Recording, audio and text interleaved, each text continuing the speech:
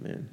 All right, friends. Well, they're going to receive the offering. While they receive the offering, I want you guys to go ahead and pull out your Bibles. All right, you're gonna want a Bible this morning, so pull that out. We're going to be in John chapter 1 as we continue in this Advent series. If you didn't bring a Bible and you left your Bible in the car, you left it at home, there's a blue Bible underneath the seat you are sitting in. You can reach down there and you can pull out one of those blue Bibles. In John 1, in the blue Bible, is on page 981. 981.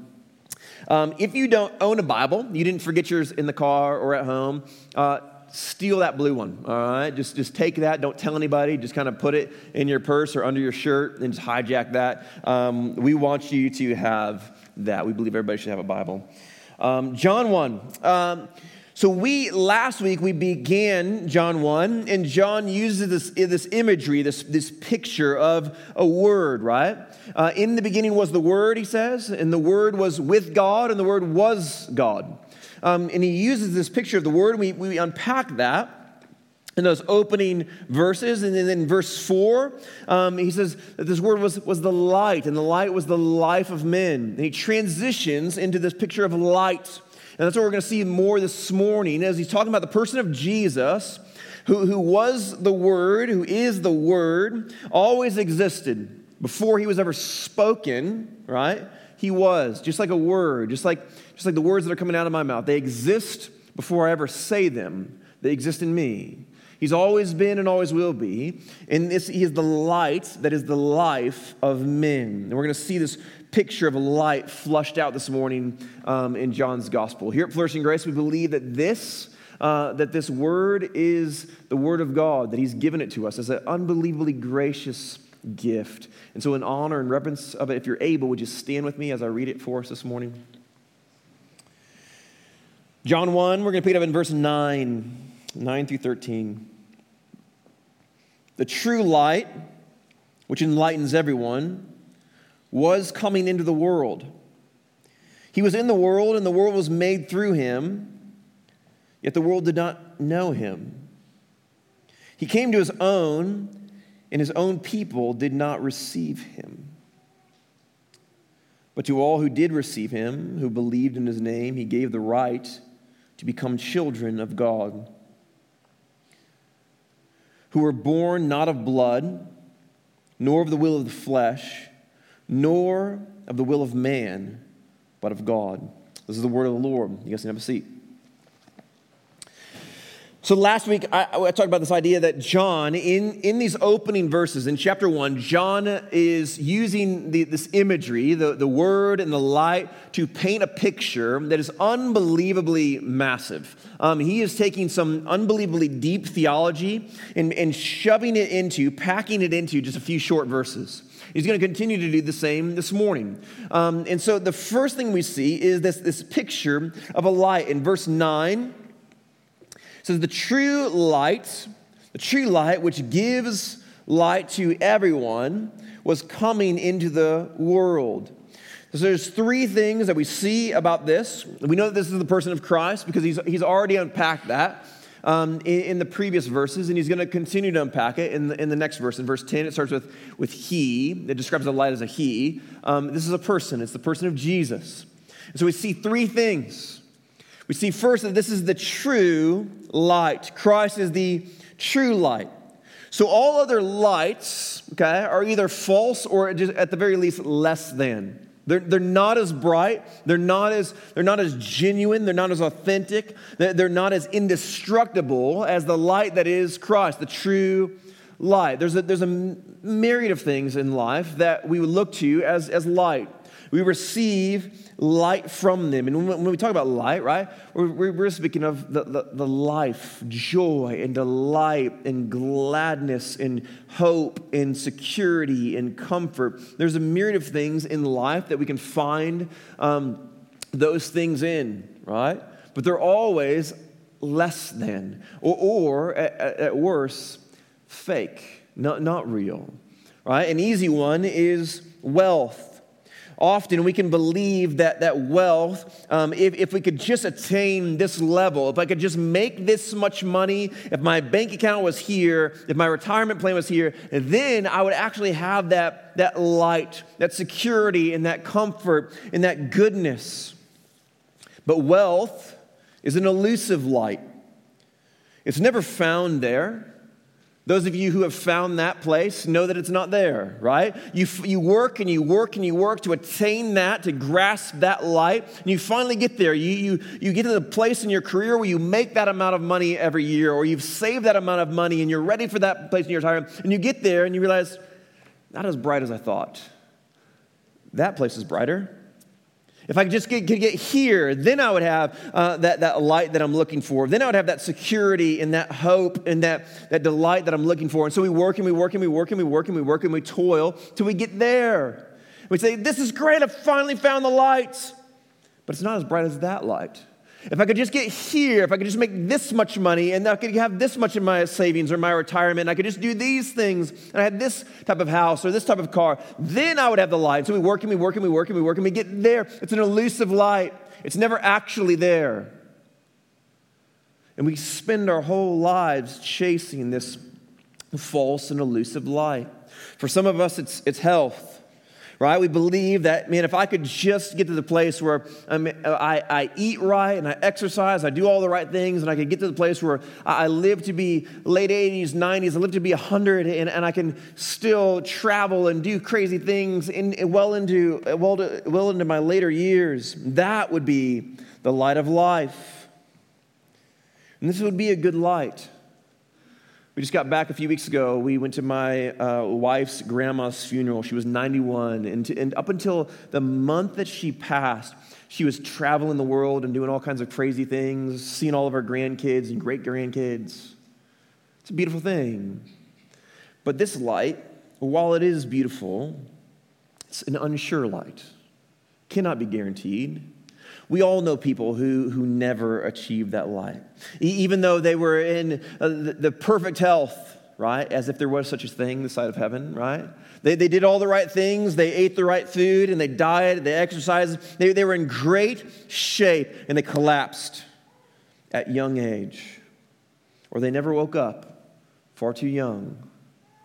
This light cannot be guaranteed. In fact, none of these lights can be guaranteed. It's unsure. You can never be sure of tomorrow. Some of us might say, well, the light of human love, right? The human love, like if I could just find the perfect person, that Mr. Right or that Mrs. Right, just like in the movies, if I could just find love, if I could just be united to that person, that's actually the light that I'm looking for. That's the light of life. If I could find that, if I could get my family to look like this perfect family that just loves each other like they do in the movies, then I would have the light of life. But this love, this light is fragile. People let us down all the time. It's one of the most painful lights. When those that we love hurt us and leave us, reject us or rebel against us. Those of us who have that family, we know that it's never as perfect as it looks on TV. There's no such thing as a perfect marriage. And many of us have experienced the pain that comes with loving someone who does not love us in return. It's a fragile light. Last, we could go on forever, but lastly, maybe for you, it's the light of religion. You've said, man, if I could just get to this place where the people in my faith community look at me with respect and reverence, that would be light. That's where the true joy is found. If I could just do all of the right thing and I can earn that title or that status in my faith community, if I could just be seen as worthy, that would be the light of life. This light's a laborious light. It's a laborious light. You work and you work and you work and you do all the right things and you finally get to that place where everybody sees you that way. They see you as this one who has done all of the right things and gone through all of the right motions, and you are worthy.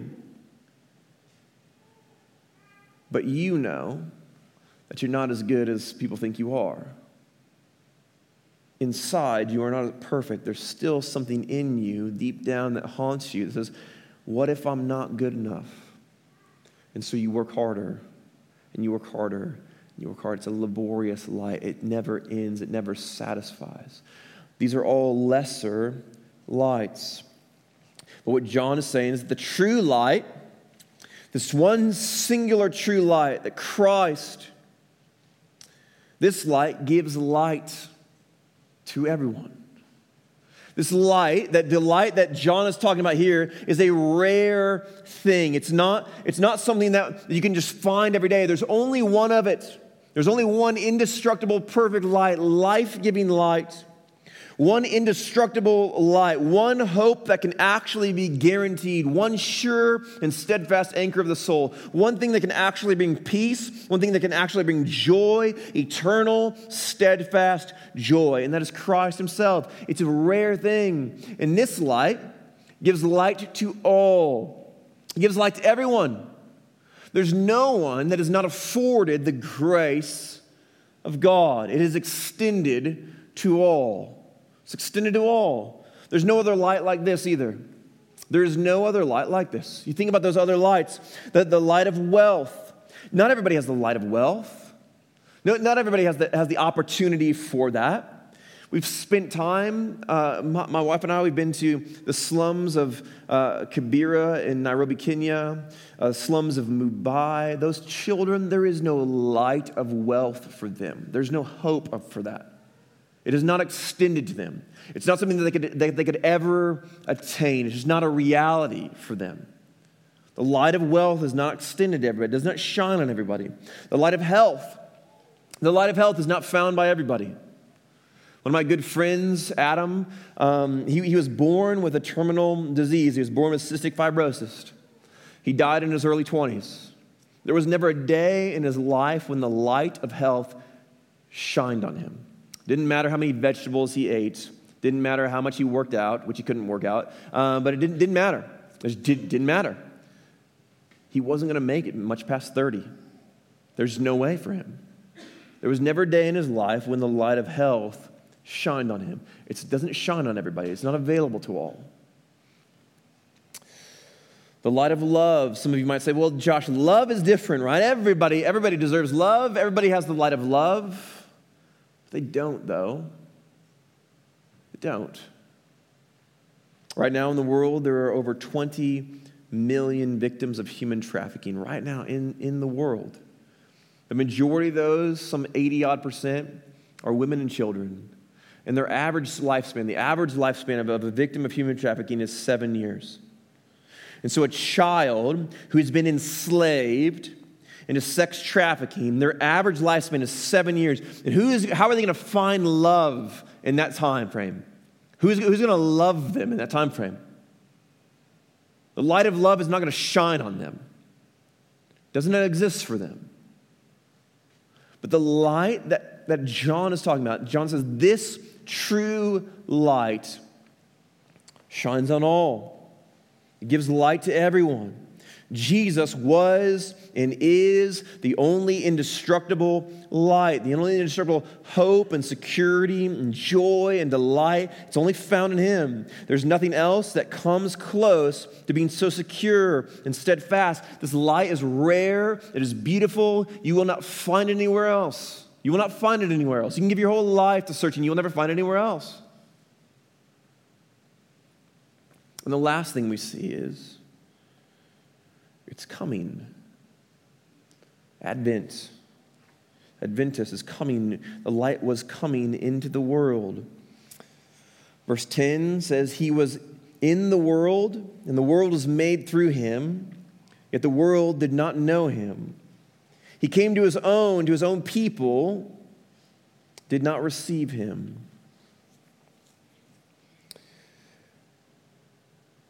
Last week we talked about this idea that in the beginning was the Word, that everything was made through Christ and everything was made for Christ. He was there in the beginning at creation. He was intimately involved in the creating of all things.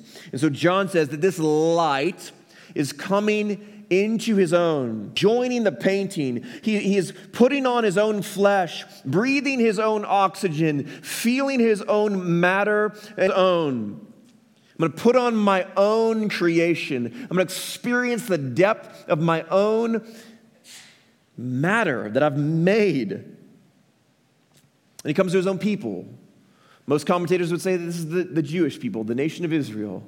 The people who for generation upon generation upon generation, Christ, that God has rescued again and again and again. He has been the one who has guarded them and protected them and led them and provided for them and got them out of countless moments of trouble, cared for them again and again and again, always leading them back to himself. He comes to his own, and they did not receive him. Imagine for a moment if I could love my family perfectly. Like my wife Desiree and my two boys, Winston and Haddon, I love them perfectly. I know it's crazy, but just imagine from the moment they stepped into my life, I love them perfectly. There's never been a moment, there's never been a day that they have not experienced perfect love, perfect care, perfect protection from me. It's always been extended. In the moments when they've failed, the moments when they've stumbled, the moments when they've wronged me, I've responded perfectly to them, always loving them perfectly. And one day I come home and they say, "You're not my dad. You're not my husband. Why are you here? Just leave already." Can you imagine? Can you imagine? And it's more than that. Because it's not the relationship of a husband. It's his own creation. I have created you. He comes to his own, the people that he's perfectly loved, the people that he's perfectly created, just right. He's always loved them. He's always led them perfectly. And they say, "We don't know you. We don't receive you." This should give us pause. If you think about it for a moment. Many people kind of, when you're a kid, you grow up, you say, "Man, well, if I could see Jesus, then I would believe in Jesus," right? His own people didn't receive him. The people who saw the miracles, saw him, they knew he gave sight to the blind, right? They put the miracle on trial. They say, "How is this possible?" The guy says, "I don't know. I was blind and now I see. Go ask him." "I don't know." They saw the miracles. They experienced it. They were there. They heard his teaching firsthand from his mouth, and they did not receive him. If that's true, what hope do you and I have? How are we going to receive him if they didn't receive him? What makes us think that we are better than they? What makes us think that we have something that they do not have? His own people did not receive him. Why? Why didn't they receive him?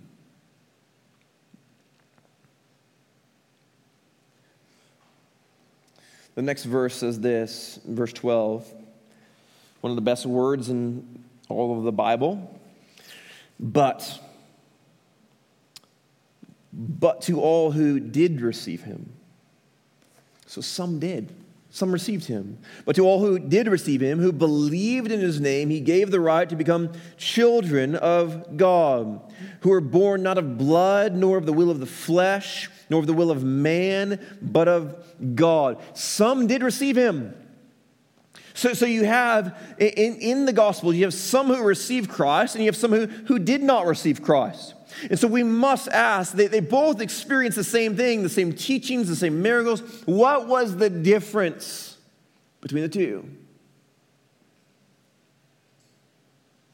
I'd argue that it was the light, the lesser lights. Those who valued the lesser lights did not receive him.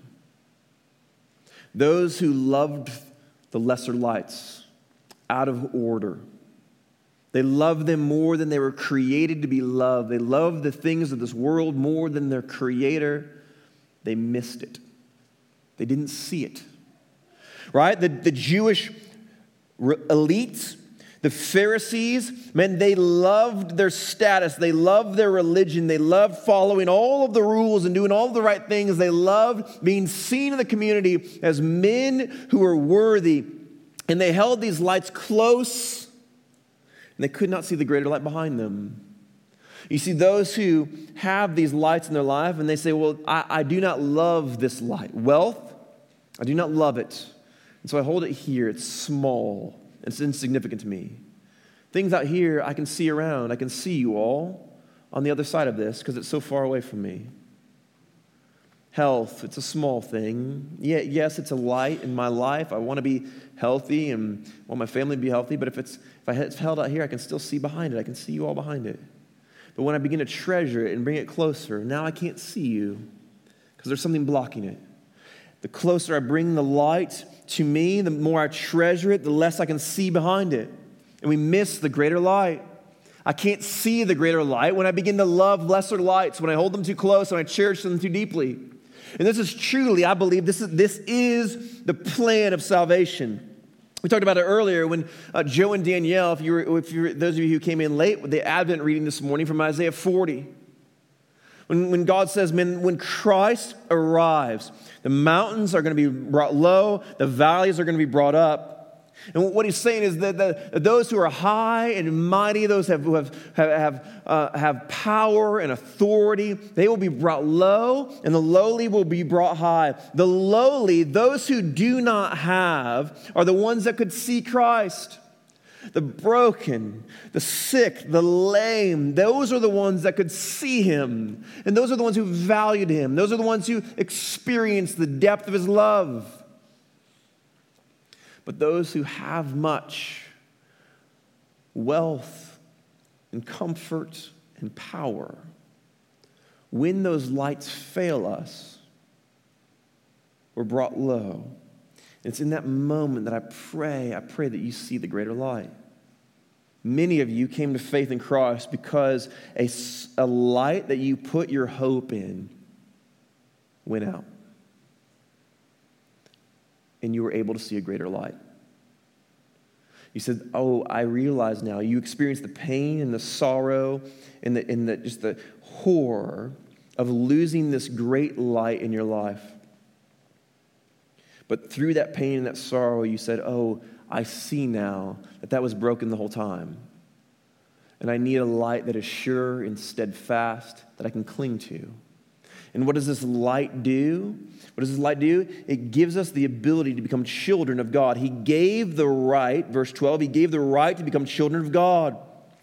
He extends his own relationship to us, right? There's only one Son of God, that is Christ. He says, I want you to be my brothers and sisters. I want you to be children of God, to be sons and daughters of God. I want you to share in my inheritance, to be co-heirs, or as Romans 8:17, to be co-heirs, to be joint heirs with me in the inheritance of God. I want you to share in that with me. Come experience the fullness of light. Augustine said it this way. He said, he was born the only Son of God and was unwilling to remain alone. He didn't want to be alone. He brought you in with him to share in, to join in. For he, the only begotten, came to loose the sins in which we were entangled, and whose burden hindered our adoption. Our sin stood between us and God. He came to remove it. Those whom he wished to make his brothers and sisters are the ones he himself freed and made joint heirs. He was not afraid of having joint heirs because his inheritance does not become less if its possessors are many.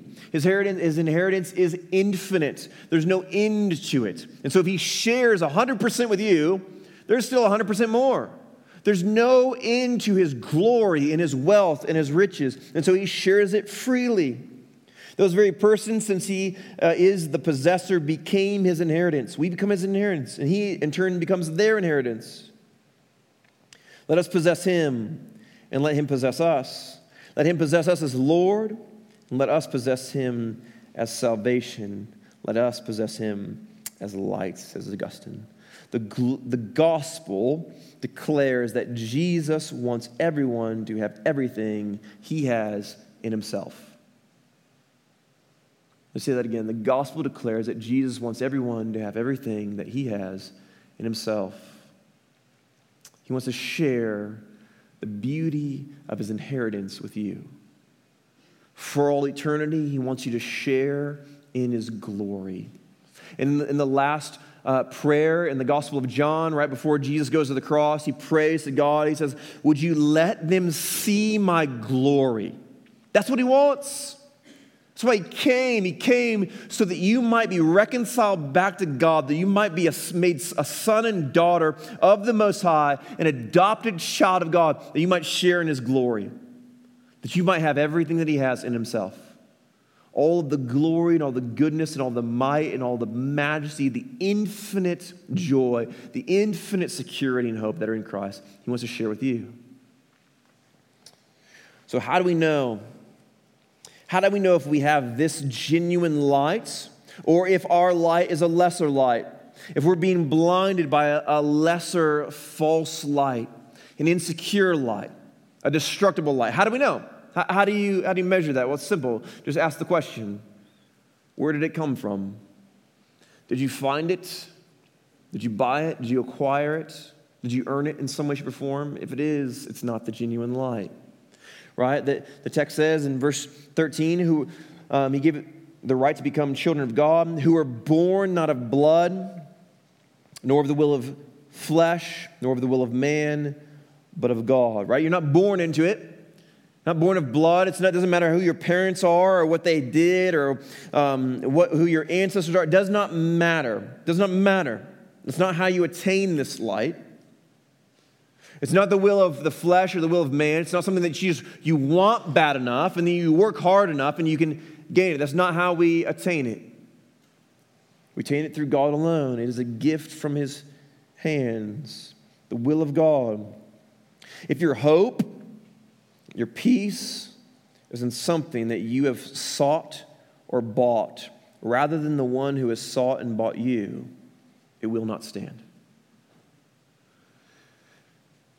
If you said this thing that I've found, that I've bought, that I've worked hard to possess, that is going to be secure, that is going to be the thing that brings me joy, it will not stand. It will let you down. It will cause you pain. But the one who has sought us, the one who has bought us on the cross by his own blood, if that is our joy, if he is our treasure, if he is our light, it will never fail you. He will never fail you. And so my hope is over the next few weeks of Advent that you'll take this light seriously, that you'll pursue the one true light, that the light of Christ will grow in your soul, that you'll see him high and lifted up, that it'll be magnified for you, that you will experience his glory and his goodness to the praise of his name. And that as we approach Christmas, you'll see how unbelievable this light is, and that those who dwell in darkness will see this great light. Let me pray for us. Jesus, we come before you this morning and we declare our need for you. We need you more than the breath in our lungs or than the blood that flows through our veins.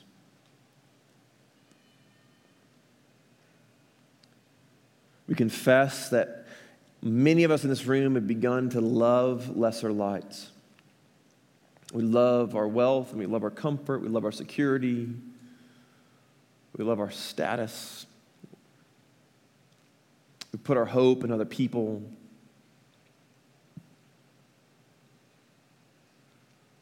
I pray that when those things let us down, and they will, that we would remember this moment.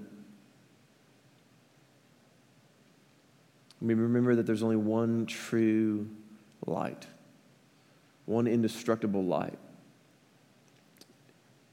indestructible joy, eternal, indestructible delight and salvation is only found in you. And that gift, that good gift of grace, shines upon all. So what might we be a people who receive it and walk in that light? I pray these things in your name. In the name of Jesus. Amen.